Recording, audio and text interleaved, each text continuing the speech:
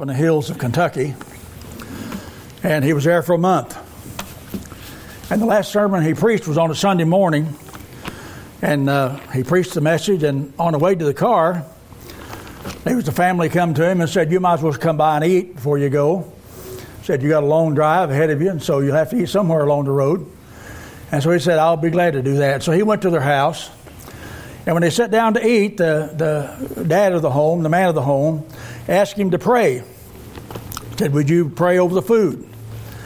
And the preacher said, "I'll be glad to." And he looked at the food on the table for just a minute, and then he bowed his head. He said, "Lord," he says, "it's rabbit again." He said, "Rabbit for breakfast, rabbit for lunch, rabbit for dinner, rabbit for brunch. Rabbit stewed, rabbit fried, rabbit baked, rabbit dried. Rabbit young, rabbit old, rabbit hot, rabbit cold. Rabbit tender, rabbit tough. Thank you, Lord, but I've had enough." All right, turn your Bibles to Joel chapter 2. Joel chapter 2. I want to preach on the subject today, it's not too late. Pastor talked about revival over in Ava. There's two things about revival. First of all, the church needs to be revived. And when the church gets revived, you'll see souls being saved. And so we're going to look at the revival there in Joel chapter 2. It's not too late. Verses 12 and 13. "Therefore also now, saith the Lord, turn ye even to me with all your heart, and with fasting, and with weeping, and with mourning, and rend your heart and not your garments, and turn unto the Lord your God, for he is gracious and merciful, slow to anger, and of great kindness, and repenteth him of the evil." Let's stand as we go to God in a word of prayer. Our Heavenly Father, we're thankful today for the opportunity and the privilege of being here this morning. We're just thankful, God, that we're able to come and preach the Word of God. I pray, God, you'd touch my throat and touch my brain today. I pray, God, you'd just use me today in this service. I want to be instrumental in this service today, bringing blessings to you. We pray, God, that everything we do today will bring glory to your precious name. I just want to thank you, Lord, for what you're going to do in advance. Maybe somebody listening online that needs to be saved. Maybe somebody here in this congregation this morning needs the Lord. You know all about that. That's not my business. But God, I pray you'd help me to preach without fear or favor of man. Make it easy for me, I pray. In Jesus' name, amen. Amen.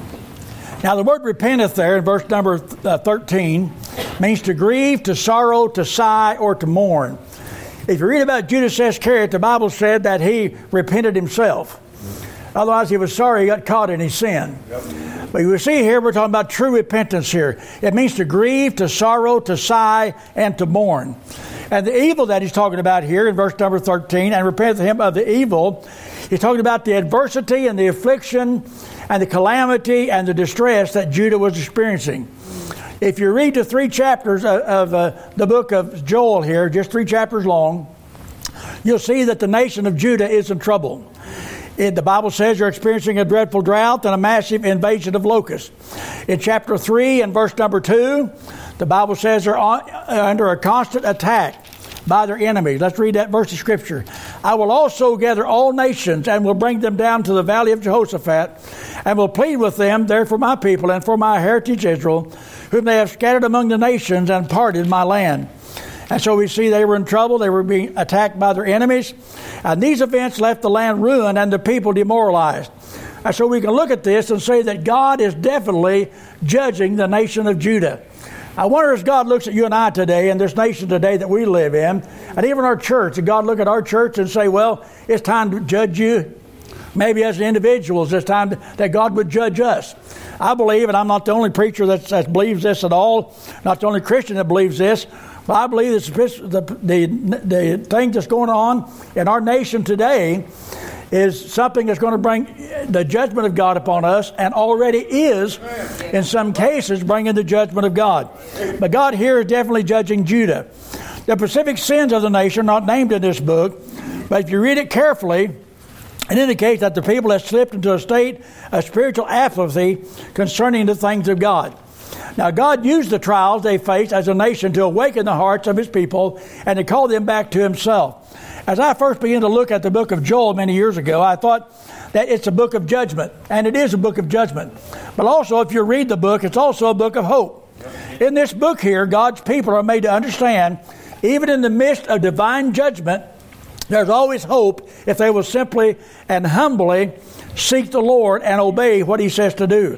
While this book was written to Judah, there's a message here for the church today. We look at our nation and our world and we wonder what the future holds. I began to wonder some time back, are we going to have a revival? I believe that that's the only thing that's going to save this nation. But revival's not going to start in Washington, D.C. It's not going to start in Jefferson City.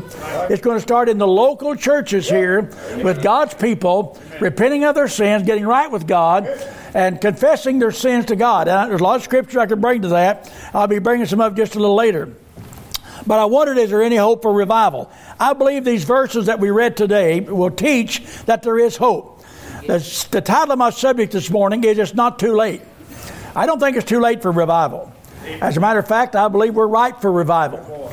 As I look at the Word of God, when people begin to backslide on God, begin to go away from God, begin to refuse the Word of God, I see that's when a lot of times God will bring revival. Now, I want you to notice something first of all. I want you to notice the problems there in chapter number 1. First of all, they were facing some serious things. They were facing devastation there in verse number 4. That which the palmer worm hath left, hath the locust eaten. That which the locust hath left, hath the cankerworm eaten. And that which the cankerworm hath left, hath the caterpillar eaten. That simply tells me there that one insect after another came upon that nation and ruined their crops. There was little food for the people. Now notice there in verses 5 through 7, the Bible says there was destruction. Awake, you drunkards, and weep and howl, and all you drinkers of the wine, because of the new wine, for it is cut off from your mouth. For a nation has come up upon my land, strong and without number, whose teeth are the teeth of a lion, and he that hath the teeth of a great lion. He hath laid my vine waste, and barked my fig tree. He hath made it clean bare, and cast it away. The branches thereof are made white. There they faced invasions from neighboring nations. And the armies that came against them destroyed their vineyards and their orchards. So we see destruction, then we see desolation there in verses 8 through verse number 13. The Bible says in verse 8, it says, they lament like a virgin girded with sackcloth for the husband of her youth. The meat offering and the drink offering is cut off from the house of the Lord. The priest and the Lord's ministers mourn. The field is wasted and the land mourneth, for the corn is wasted. And new wine is dried up, the oil languisheth. Be ye ashamed, O ye husbandmen. Howl, O ye vine dressers, for the wheat and for the barley, because the harvest of the field is perished. The vine is dried up, and the fig tree languisheth. The pomegranate trees, the palm tree also, the apple tree, even all the trees of the field are withered, because joy is withered away from the sons of men. And then he says there in verse 13, he says, gird yourselves and lament, ye priests, how ye ministers of the altar. Come lie all night in sackcloth, ye ministers of my God, for the meat offering and the drink offering is withholden from the house of your God. Notice in verse 14 and 15, he talks about their sanctify fast. What he did, he talked about desolation in verses 8 through 13. And then in verses 14 and 15, he's talking about divine discipline. Notice there in verse 14, sanctify ye a fast, call a solemn assembly, gather the elders, all the inhabitants of the land, into the house of the Lord your God, and cry unto the Lord. Alas for the day of the Lord is at hand, as a destruction from the Almighty shall it come. Now none of these things were accidental. All the things I've mentioned were a result of the judgment of God. And what God is doing here, God is judging His people for their sins. And as I read about the judgment that's fallen on Judah, I'm reminded of our families and our churches and our nation here in the United States and what's going to happen to us. Now, there's little doubt we're facing the judgment of God in America. In Romans chapter 1, there's quite a lengthy reading here, but I'm going to read it and you follow along, okay? Start reading in verse number 18. For the wrath of God is revealed from heaven against all ungodliness and unrighteousness of men who hold the truth in unrighteousness, because that which may be known of God is manifest in him, for God has showed it unto them. For the visible things of him from the creation of the world are clearly seen, being understood by the things that are made, even his eternal power and Godhead, so that they are without excuse. You might want to highlight that phrase, so they are without excuse. Verse 21 says, because that when they knew God, they glorified him not as God, neither were thankful, but became vain in their imaginations, and their foolish heart was darkened. Verse 22 says, professing themselves to be wise, they became fools. Verse 23, and changed the glory of the uncorruptible God into an image like to corruptible man, and to birds, and the four-footed beasts, and to creeping things. Verse 24, wherefore God also gave them up to uncleanness, to the lust of their own hearts, to dishonor their own bodies between themselves. Now we're getting down to where we live today. Verse 25, who changed the truth of God into a lie, and worship and serve the creature more than the Creator, who is blessed forever. This Mother Earth thing, there's no such thing as Mother Earth. We serve a Father God. We need to remember that. And then the Bible says there in verse 26, for this cause God gave them up into vile affection, for even their women did change the natural use into that which is against nature. I don't understand this. I don't understand why people fall into this, but they're doing it every day. And likewise also the men, leaving the natural use to the woman, burned in lust one to another, men with men working that which unseemly, receiving in themselves that recompense of their error which was meet. God help us as a nation. I tell you, it's sad when a young man can walk into his mom and dad and say, Mom, I want to identify myself as a girl. Right. Dad, I want to identify myself as a girl, and they don't slap the thunder out of it. If I'd have done that, I tell you what, my dad would have knocked me into next week. Did you know that? He'd have said, you're a man, stand up and act like a man. You're a man, stand up and act like a man. If you're a woman, stand up and act like a woman. God made them male and female. I don't care what anybody else says. And even if they did not to retain God in their own knowledge, God gave them over to reprobate mind to do those things which are not convenient, being filled with unrighteousness, fornication, now notice all these things, wickedness, covetousness, maliciousness, full of envy, murder, deceit, debate, malignity, whisperers, backbiters, haters of God, despiteful, proud, boasters, inventors of evil things, disobedient to parents. I was in Walmart a while back, and the kid asked for something. I don't know what he asked for. And Mama said, no, you don't need that, so we're going to go home and cook supper. And she got the biggest cussing I ever heard from a little 4 or 5-year-old boy. Man, I'll tell you what. Disobedient to parents without understanding, covenant breakers without natural affection, implacable and merciful, who knowing the judgment of God, that they which commit such things are worthy of death, not only to do the same, but have pleasure in them that do them. Now, I realize that's quite a lengthy reading there. But I began to think about this scripture, and I read this scripture this week. I thought about all the disasters that are ripping through our nation. Far greater frequency than ever before. One part of our nation is in a drought. The other part of the nation is in a flood. In the wintertime, it seems like sometimes one part of our nation is iced over, and the other part of the nation is hotter than normal. There's tornadoes, hurricanes, wildfires that cause loss of life and damages costing tens of billions of dollars. I don't think there's any question that America is under the judgment of God. I know I'm not the only one that's asking this question. But everybody I meet talks about America being under the judgment of God. I don't think the problem is global warming. I think the problem is Christian cooling. Consider all the sin and evil that runs rampant in our nation. Isaiah 5 and verse 20 says, our generation calls evil good and good evil. Our society hails the wicked and hates the righteous. Remember last year when they were burning the buildings and the news media bragged them up, and President Biden, I hate to call him president, but I guess I have to. He bragged it up. Nothing wrong with that. Just burn her down. Don't worry about it. And while those that hate, that are righteous, they hate us. They think we're the cause. Here's the problem. We live in a spiritual climate where fear has replaced faith, sin has replaced sanity, greed has replaced grace. Our churches even are under the judgment of God. Piety has given place to personal pleasure. Consecration has been replaced by complacency. We get more excited about races than we do revival.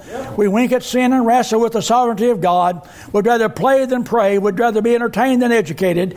Our pews are full, but our altars are empty. We'd rather have our ears tickled than our hearts searched.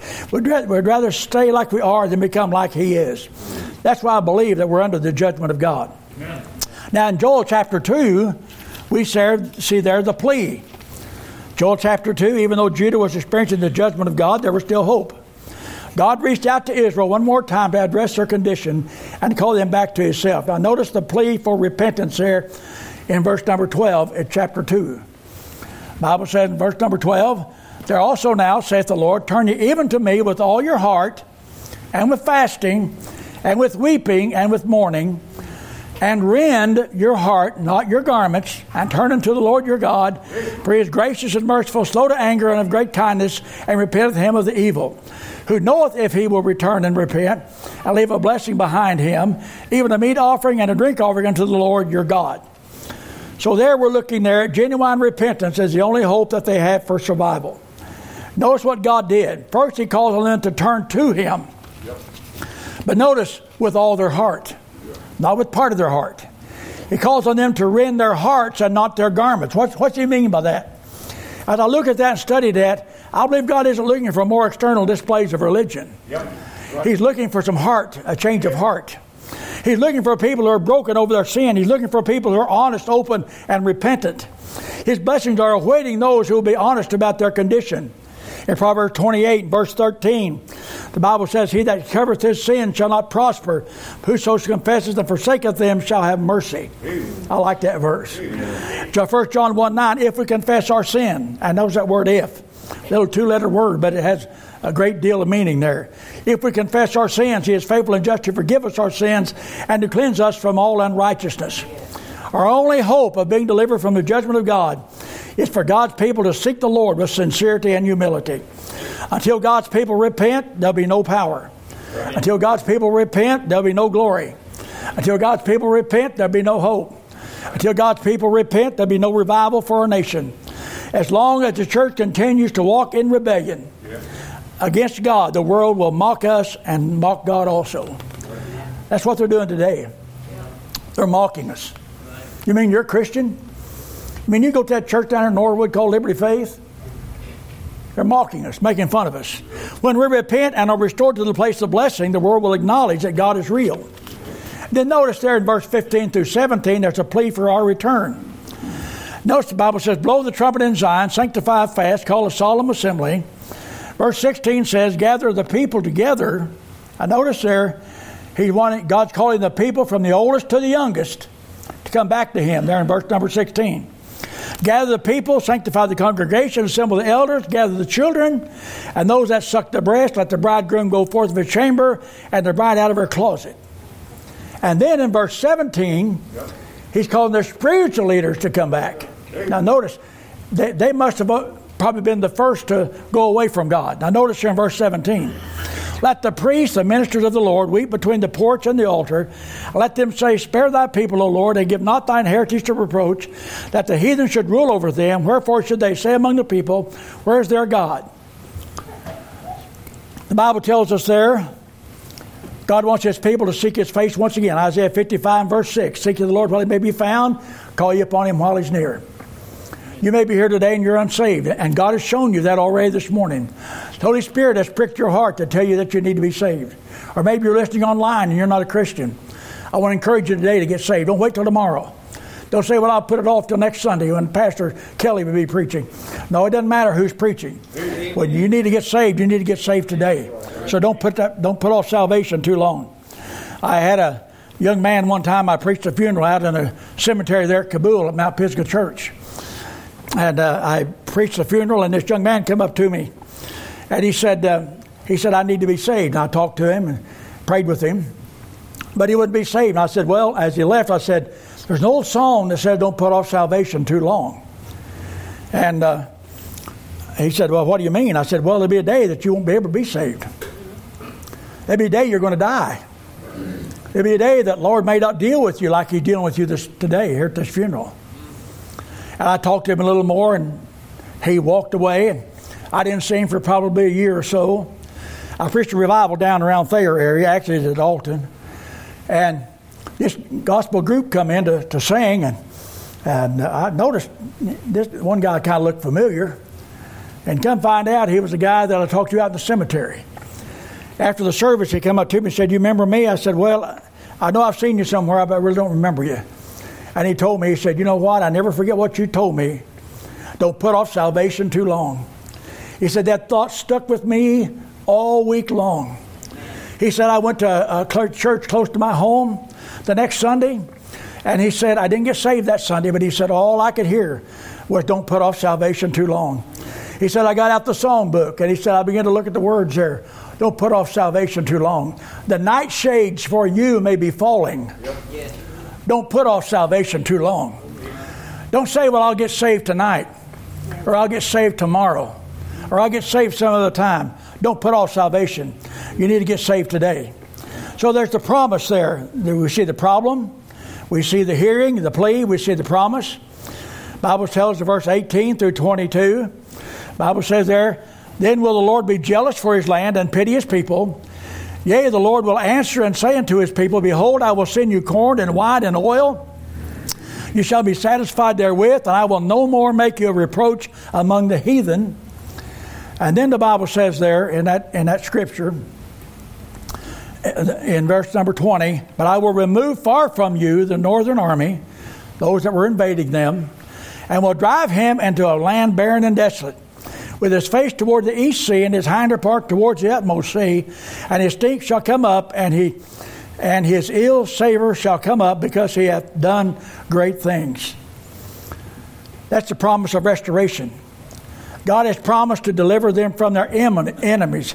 He's promised to feed them, first of all. They didn't have any food, had no water to drink, no food to eat. He's promised to bless them. He's promised to satisfy them one more time. But here's the rub. He'll do that if they come to him. There's that word if again. 2 Chronicles 7:14, if my people which are called by my name shall humble themselves and pray and seek my face and turn from their wicked ways, then and only then will I hear from heaven, forgive their sin, and heal their land. There's not a truly saved person here today that doesn't long for the Lord to bless his people again. That was a promise of restoration. Then in verse 23, 24, and 25, we see the promise of revival. The Bible says there, be glad then, you children of Zion, and rejoice in the Lord your God. For he hath given you the former rain moderately, and he will cause to come down for you the rain, the former rain and latter rain in the first month. And the floor shall be full of wheat, and the fat shall overflow with the wine and oil. And I will restore to you the years that the locust hath eaten, the cankerworm and the caterpillar and the palmer worm, my great army which I sent among you. God promises to send both the former and the latter rains. God also promised to replace everything that had been lost during the days of drought and devastation. He's promising a revival of his blessings upon the land. Notice the word former and latter there. That's the need we have in our day. We need the Lord to open the windows of heaven and erase this spiritual drought that we've been in for so long. We've been living under it for some time now. We need God to rain down heavenly blessings upon us. We need God to restore what the enemy has carried away. We need a return of God's presence. We need a restoration of God's power. We need a resurgence of holiness in the church. We need a revival. And nothing short of it will do. Oh, that God's people would seek his face. When I was a boy at home, my dad would sometimes have something he really wanted me to get, he wanted to tell me about. And he could tell I was paying no attention to him. Now, your parents are smarter than you think they are, okay? And Dad would say, son, he says, look at me, I'm talking to you. Look at me. What was he saying? Seek my face. Seek my face. And so when I began to look at him, then he would talk to me, I would understand what he was trying to tell me. God's saying here, seek my face. Look at me. Pay attention to what I'm telling you. All through the Word of God, God wants us to seek him. Ask him to move among us once again, all that we can see how far we've fallen. Then in verse 26, we see the promise of rejoicing. And you shall eat in plenty. Now they were starving first, when we first noticed the scripture. And be satisfied, and praise the name of the Lord your God that hath dealt wondrously with you, and my people shall never be ashamed. They will praise him. As I studied this week, I thought of that song, praise him, Jesus, my blessed Redeemer. Praise him. They'll praise him, they'll worship him, they'll exalt him. They'll hold their heads high before their enemies, and no longer will they be the object of ridicule and shame. They'll be blessed once again. They will rejoice in their new condition. Then we see in verse number 27, we see there the promise of realization. Verse 27 says, and you shall know that I am in the midst of Israel, and that I am the Lord your God, and none else, and my people shall never be ashamed. When the restoration comes, they will know that God is in their midst. They know that He and He alone is the source of their strength, their power, and their blessings. But they have to set their hearts to follow God. I like what Paul said in Romans chapter 13, verse 11 through 14. And it's a warning that Paul gives to the church there at Rome. And that knowing the time, that now it is high time to wake out of sleep. For now is our salvation nearer than when we believed. The night is far spent, the day is at hand. Let us therefore cast off the works of darkness. Let's put on the armor of light. Let us walk honestly as in the day, not rioting and drunkenness, not in chambering and wantonness, not in strife and envying, but put ye on the Lord Jesus Christ, and make not provision for the flesh to fulfill the lust thereof. Listen, Christian, it's not too late. I talked to preachers who said revival can't come. If you have that attitude, revival's not going to come. That's right. If you say it's not going to come, it's not going to come. If you've got the negative attitude. But if you'll seek the Lord, search your heart. Paul said, examine yourself, see whether you be in the faith or not. If you'll examine yourself, if there's something there that should not be there, then you need to repent of it. Say, God, I'm sorry. God, I'm sorry. Remove it from me. Help me, Heavenly Father, to be what you want me to be. It's not too late. You say, well, things are in a bad shape in this nation. Yeah, it is. It sure is. When boys can call themselves girls, and this is a true story. I'm going to tell you. A little boy, he'd been to school, of course, and he heard all kinds of things there about you can be whatever you say you are. He come into breakfast one morning, and he told his dad, he said, Dad, I think I'm a girl. And Dad said, no, you're not a girl. He said, well, maybe I'm a cat.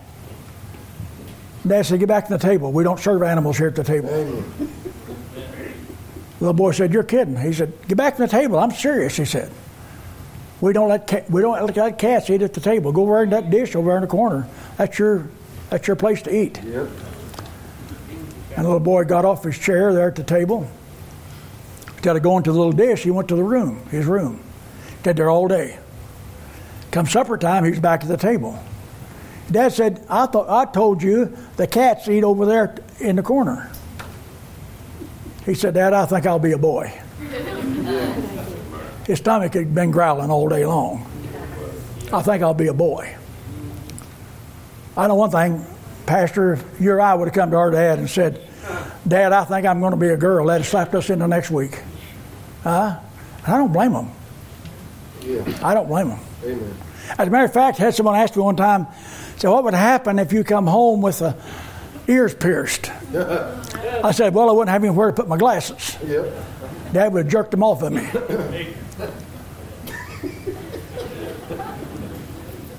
Folks, what's this world coming to? Amen. All because we have separated ourselves from God. Yep. God says, come back. Amen. Come back to me. Right. Repent. Get right with me. Amen. He said, I'll supply you food. Your water will be there. Yeah. Everything you need to survive will be there. I'm thankful I serve a God that helps me day by day with whatever I need. I'm thankful for that. Stand with me this morning, if you will. It's not too late.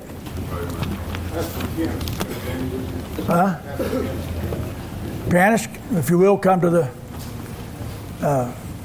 piano here.